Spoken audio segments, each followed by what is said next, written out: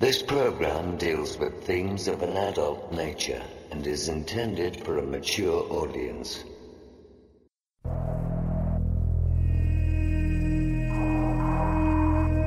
The very word secrecy is repugnant in a free and open society. And we are, as a people, inherently and historically opposed to secret societies, to secret oaths, and to secret proceedings.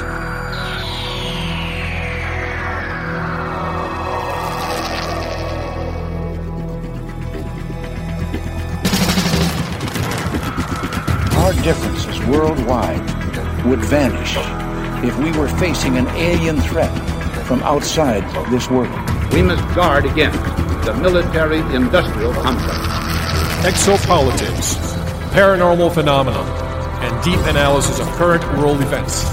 From somewhere in the desert, between Area 51 and Roswell, blasting across the planet, the Manticore Network proudly presents Veritas, because the truth will set you free.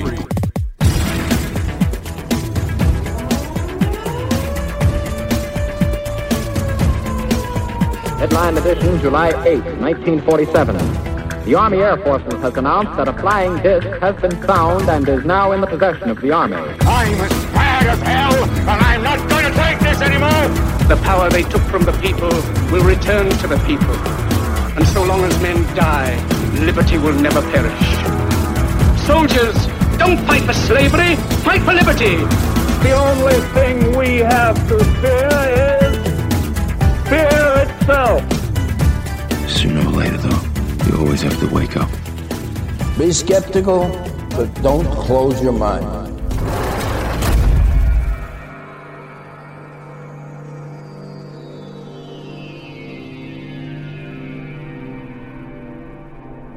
Greetings to everyone around the world, and a warm welcome to another edition of Veritas at VeritasRadio.com, because you can handle the truth.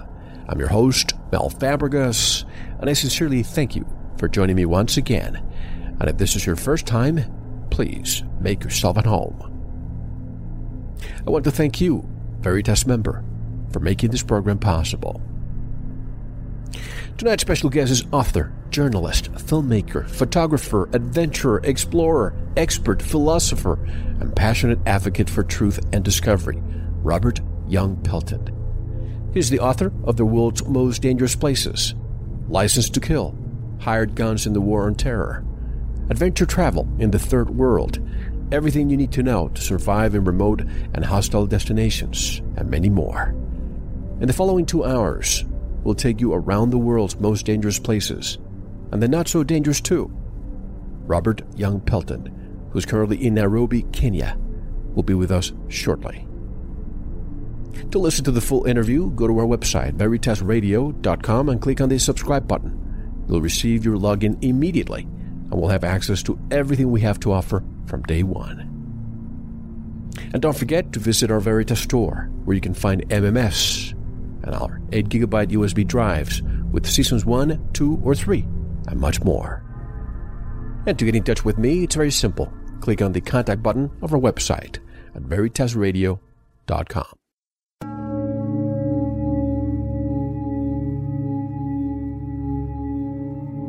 And now, get ready to enter forbidden, deadly, and violent places around the world. Our guest has survived an assassination attempt in Uganda. He spent time with the Taliban and the Northern Alliance pre-9/11, the CIA during the hunt for bin Laden, and also with both insurgents and Blackwater security contractors during the war in Iraq. To discuss the world's most dangerous places and to offer a very unique perspective of the world's problems and solutions, Robert Young Pelton is coming up next. This is Mel Fabregas, and you're listening to Veritas. Don't go anywhere.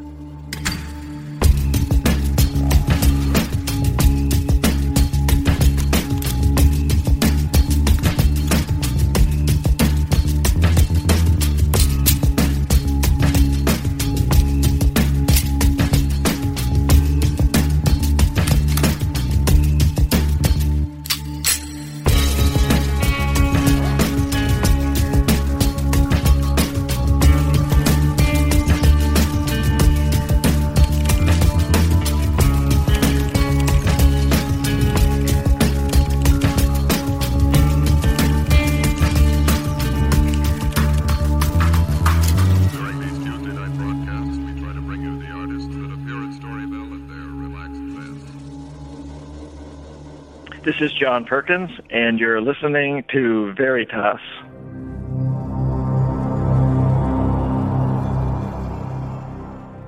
Robert Young Pelton has become the inspiration and role model for a new generation of intellectual adventurers. He's an author, journalist, filmmaker, photographer, adventurer, explorer, expert, philosopher, and passionate advocate for truth and discovery. He's a former marketing strategist, product developer, and CEO of his own company. Robert's journey and expeditions accomplished in his time off turned into a career when he created the annually updated Robert Young Pelton's The World's Most Dangerous Places, followed soon after his humorous survival guide, Come Back Alive, and his autobiography, The Adventurist. Robert is executive producer and host of a series of highly rated specials for the Discovery and the Travel Channel. He has also been a featured speaker at the TED Conference, trained Navy SEALs in survival, and participated in secret special forces training. He's always overcoming extraordinary obstacles in his search for the truth, and that's our kind of guest. And to learn more about Robert Young Pelton and his work, visit his website, comebackalive.com. And directly from Nairobi, Kenya, I would like to welcome Robert Young Pelton to Veritas. Hello, Robert, and welcome. How are you? I'm doing great, Mel. Thanks. It's my pleasure having you on, Robert. It's been a long time since I've been trying to track you down, and I found you today in Nairobi, Kenya. What are you doing there these days? I'm heading off to Somalia, and Nairobi's a convenient stopping off point for that. Yeah, because you're south of Somalia right now. How far away are you from the border? Well, it's about a 1 hour flight, and then to Mogadishu, and then a little bit further up to the north in Bosaso and what they call Puntland. But it's about the only way in. You can come south from Dubai, but the plane is one of those Russian prop planes where the pilot gets up and tunes the engine. Right. And by the way, beyond what I read in your bio, I know you had let's just go back in time. I know you had a corporate career, and all of a sudden your adventures turned into your new career. How did that transition happen? Well, I had a company that did strategic planning and marketing, and I worked for people like Steve Jobs doing the launch of the Lisa and the Mac, and developed a number of companies. But I always used to take a month off, so I would work very hard and difficult projects, and then to relax, I would pick what I thought were the most remote places in the world and do expeditions there. And after a while, I realized I enjoyed that more than my job. And the only catch is, of course, you have to figure out how to make money at it. And I basically put together a business plan that said that I could probably survive just fine by doing things like books and documentaries. And when I was about mid-40s, I essentially retired, but then started a new career. I started with a book deal, a TV series, and a fairly large web profile done by ABC News, and it took off from there.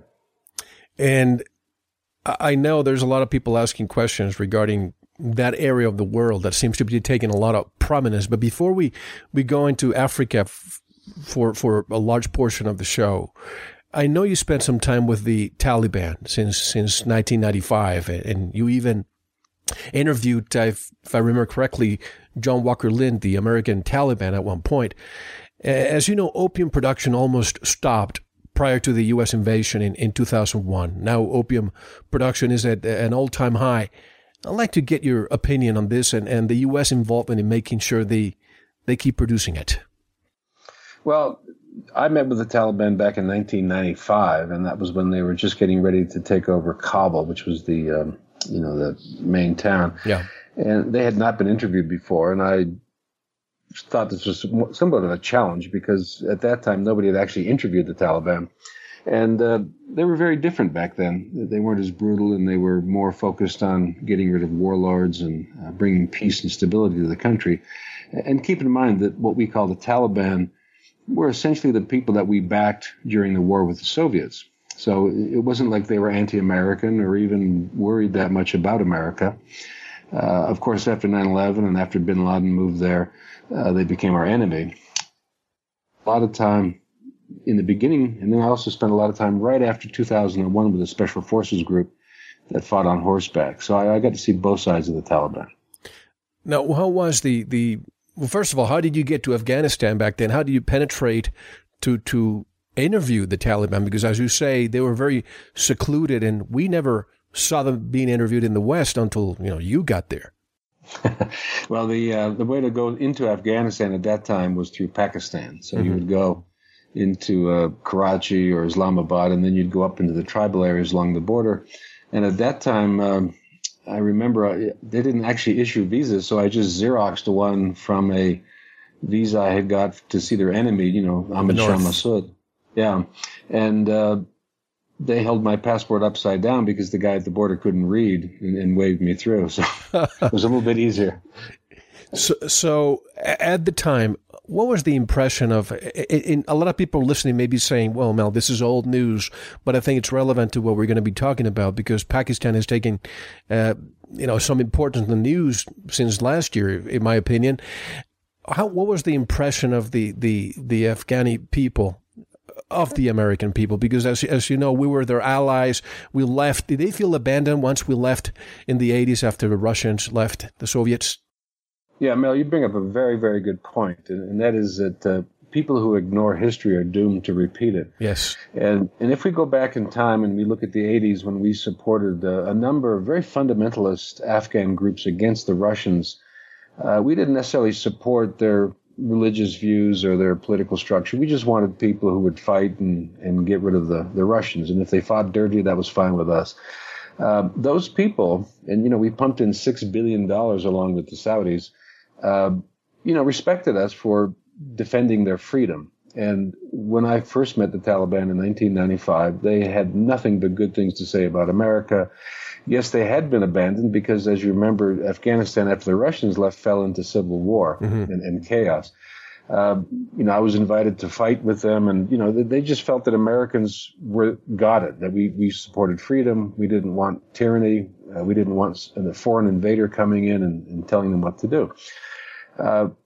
When 9/11 hit, we were more focused on the Taliban's view of women's rights and their sort of backwardness and tribalness, but we forgot that these people came from Pakistan, that it was essentially Pakistan who funded and supported the Taliban, who were created in the refugee camps there. And we never really talked about Pakistan as the enemy, even though Pakistan, even to this day, supports arms and endorses the idea of an Islamic revolution inside Afghanistan. And I remember when and this may sound irrelevant again, but I remember one thing that really made the West irate was when they destroyed I forgot the actual statues. The Buddhist. In Bamia. Yeah, Bamia, exactly. Why did they do that? Is it because they just didn't want any other religious figure there, or is it because that millions of dollars were being funneled to remodel them, and they were saying, wait a minute, we're such a poor country, we don't like you to do that when the whole country is starving? Well, you've obviously read my book, because most people wouldn't know that unless they read my book, but you mentioned the opium growing as well. Yes. Back when the Taliban actually took over Kabul, it was the first time they were out of their realm, and the Taliban were Pashtuns. They were from the south. They were very conservative. When they got to Kabul, which is very modern, they weren't well received. And when they pushed further north, they hit the Shia area, which is the Hazara, which goes up into the Bamiyan Valley. And at that time, there was a drought and there was a lot of starvation. So the Taliban would go to the aid organizations and say, okay, we need money. Our people are starving. And they found a project in which and I don't know if it was Danish, but it was a Northern European aid organization, was going to donate something like $3 million to restore the Buddhas, but they wouldn't give it to the Taliban to feed people who were starving. And one of the commanders, who's sort of a wacky guy, said, okay, you're going to just restore things, watch this. And boom, blew up the Buddhas, which were an ancient, very beautiful monument that to them, it was a graven idol. They could care less about, these religious symbols. But the point they made was very clear, that they were in desperate straits. The Afghan people were starving. The West had ignored them. But we saw it basically as an affront to tourism and, of course, to religion. Right. Hamid Karzai, the president. What's your take on him, by the way? Well, Hamid Karzai is an interesting fellow because he is very typical of what the CIA installs when we take over a country. Yes. And, I've been in Special Forces training. I've never been in the military, but I spent a lot of time with the actual process of how we overthrow countries. And what we do is we find an educated, compliant, hopefully English-speaking person to put in power that'll bring in a democratic process. And Hamid Karzai was that guy. His brothers campaigned very vigorously in Washington where they ran restaurants. And Hamid Karzai had no military background, no political background, but he came from a good family. What has happened, unfortunately, is that Hamid Karzai has watched us drop the ball, and he has picked up his game in terms of the political wrangling. He's made new friends with Pakistan, with China, with almost all our enemies, Iran, and he knows we're leaving, so he's not our friend anymore. So, unfortunately, Hamid Karzai has taken advantage of the fact that we put him in power, and he will be in power after we leave. Now, are you ever going to leave? Well, America is going to leave. We really have no economic, strategic, or financial interest in Afghanistan other than it borders Iran. And we went there to defeat Al-Qaeda, which is a foreign group of fighters that were based in Pakistan and in Afghanistan. Well, we achieved that. We won the war in 2 weeks. Most people don't realize that we had a formal surrender of the Taliban after Special Forces basically bombed the bejesus out of them. And we were done. But we decided to stay and to do our sort of rebuilding and infrastructure improvements. And we stayed too long. We stayed for 10 years. And now the Afghans are tired. They would like us to go home. And we will. But the point is that we have left behind a better Afghanistan, but not the Afghanistan we thought we would leave behind. Well, we can go back to the 60s and 70s when they really were happy then. What happened? What was the trigger to the Soviets? Of course, they wanted to have the country for themselves. What is it that attracts so many powerful countries to get into Afghanistan? If we remove the Taliban from the equation. Well, it's actually very interesting. The Russians went there because they felt it was the first step to a warm water port in Pakistan. And the Russians were actually quite smart. I mean, they had puppet governments. They worked with local indigenous groups. And it wasn't until halfway through the 10-year period they were there that they realized, okay, we need to get out of here. So their solution was to create about a 400,000-man Afghan security force. We're doing exactly the same thing. We're taking the playbook step by step.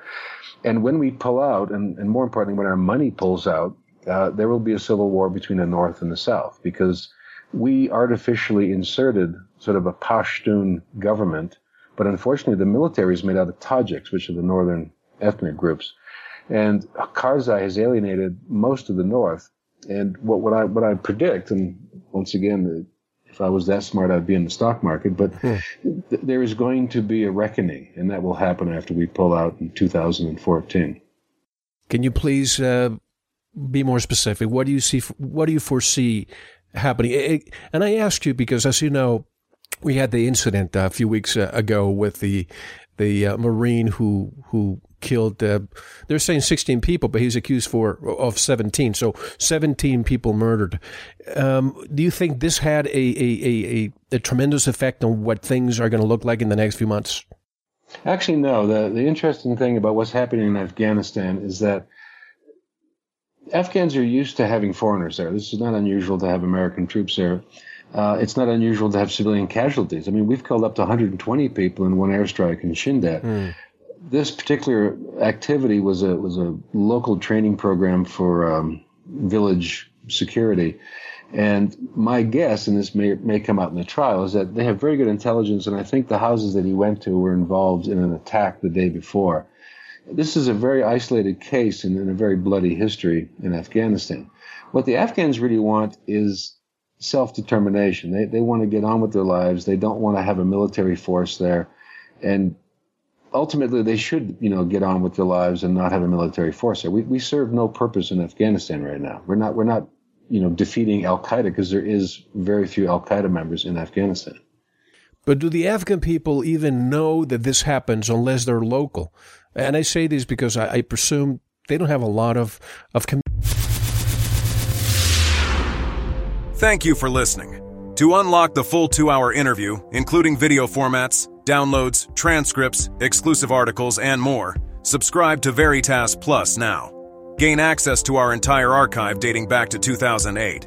Just click subscribe at veritasradio.com. Because you don't want to believe, you want to know. Subscribe now. To listen to the rest and all of our exclusive material, proceed to the Veritas Plus member section, or join the Veritas Plus family by subscribing. Click on the subscribe button at veritasradio.com. Don't forget to visit the Veritas store for focused life force energy. Get a 15-day free trial today, with no credit card required.